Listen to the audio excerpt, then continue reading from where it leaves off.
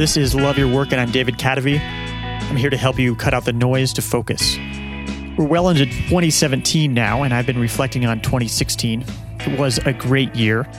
In fact, I more than quadrupled my creative output. And I'm just talking about words published here. I'm not even talking about the weekly episodes I published here on Love Your Work, and almost every episode of Love Your Work so far has been in 2016. I spent much of 2016 experimenting with some methods of optimizing my creative output, and I'll be sharing them today. This post originally appeared on Medium.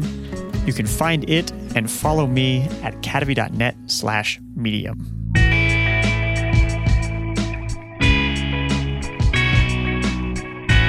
When you're billing your clients, the last thing you want to waste your time and mental energy on is creating invoices. FreshBooks customers get paid an average of 5 days faster. Get your free 30-day trial at cadavy.net/freshbooks.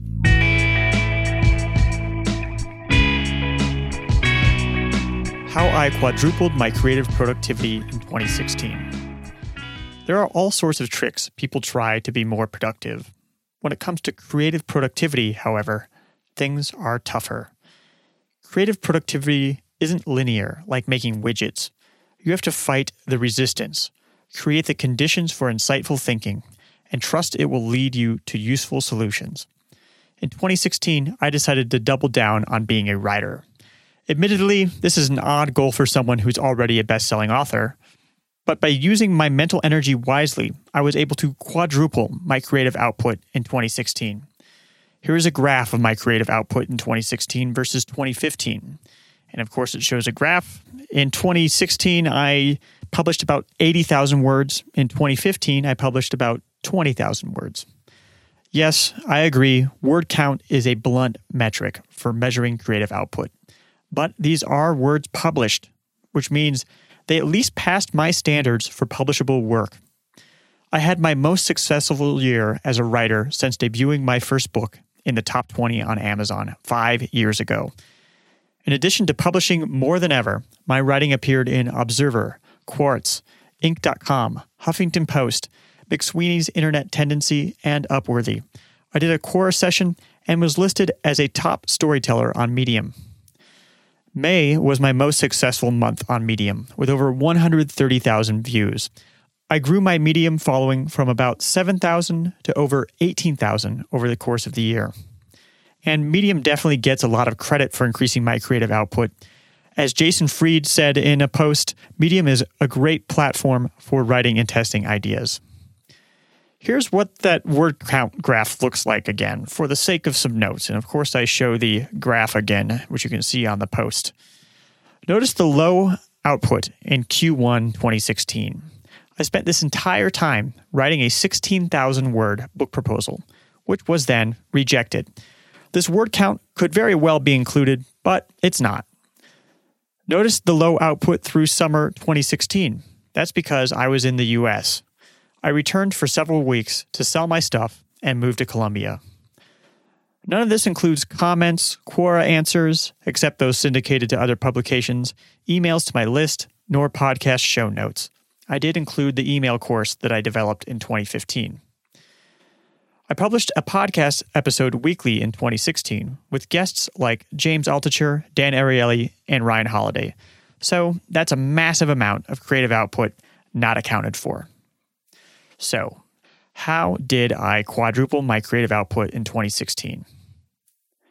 There were 4 different things. 1, disconnecting from technology. 2, building the habit first. 3, redesigning my world. And 4, following a weekly routine, not a daily routine. 1, disconnecting from technology. My most valuable mindset shift for 2016 was the realization that everyone wants a piece of your attention. They don't care whether it's good for you, and they'll stop at nothing to get it. I went as far as shocking myself to gain control of my Facebook habit. I then hijacked that habit with good habits. I also did lots of writing on a portable word processor to avoid distractions and strengthen my focus. 2, building the habit first. To keep myself unhooked from distracting technology, I had to build creative habits that were more appealing than being distracted. I started very small. For example, when working on my book proposal, I committed to the first hour of each day. I then built a habit of writing and publishing a short, medium article every day.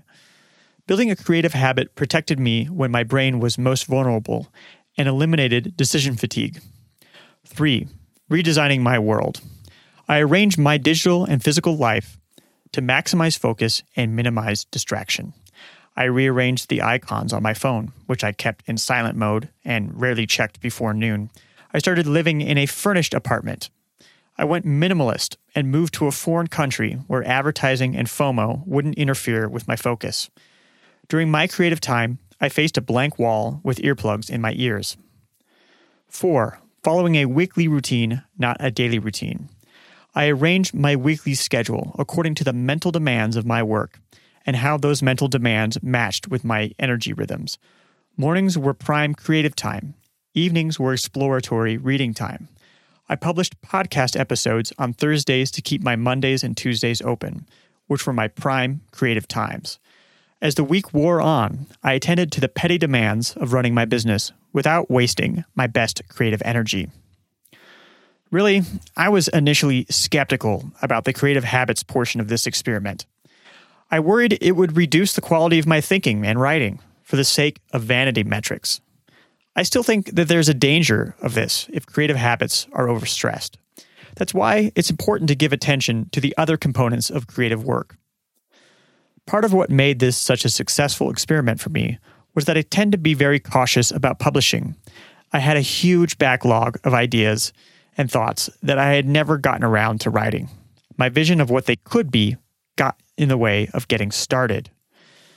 But now I've learned to face my fears and publish. There's something powerful about knowing that there's always tomorrow to write more. It keeps you from treating your ideas like caged birds so that they never learn to fly. There will always be a portion of my work that is done slowly and meticulously with long incubation periods in between. But having a system for creative productivity helps me produce the raw materials for better considered, more slowly delivered work. Contrary to my fears, my subjective view of the quality of my thinking and writing has actually improved. The views, recommends, highlights, and inclusion of my work in other publications support this. I can write better, more lucid prose faster because I'm practicing every day. Making a habit of shipping has increased my output while lowering the cognitive overhead of making work happen. So, this is something for you to consider as you enter 2017. Are you holding back on your creative output? Worse yet, is someone else hijacking your attention, preventing you from reaching your creative potential? Start small with healthy creative habits, keep distractions at bay, and work with the ebbs and flows of your energy. Maybe 2017 will be your best year yet.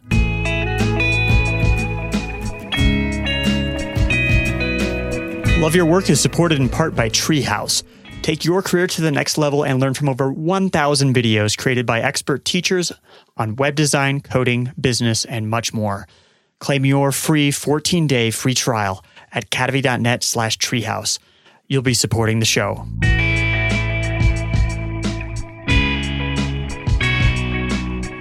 I hope you found that a useful post. One of the episodes on this here podcast that has really helped me with my creative output has been episode 8 with John Cunios. John Cunios is a neuroscientist who specializes in the science of creative insights. You should check it out. Again, that's John Cunios on episode 8.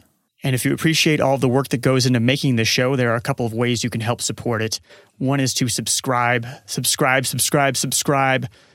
iTunes or wherever you get your podcasts. Just hit the subscribe button. Another is to rate the show on iTunes. Just go to cadavy.net/iTunes and click on write a review and click on the star rating. You don't even have to write a review. It just takes a couple of seconds. And do you like books? If you do, I'd love to send you my book recommendations. About 90% of them will be nonfiction on subjects spanning from biographies to neuroscience. Just go to cadavy.net/reading, sign up, and you'll get my first set of recommendations right away. You'll be supporting the show if you buy any of those books through the links in the email. This has been Love Your Work, and I'm David Cadavy. The theme music for the show is More Streets, performed by Spiderflower.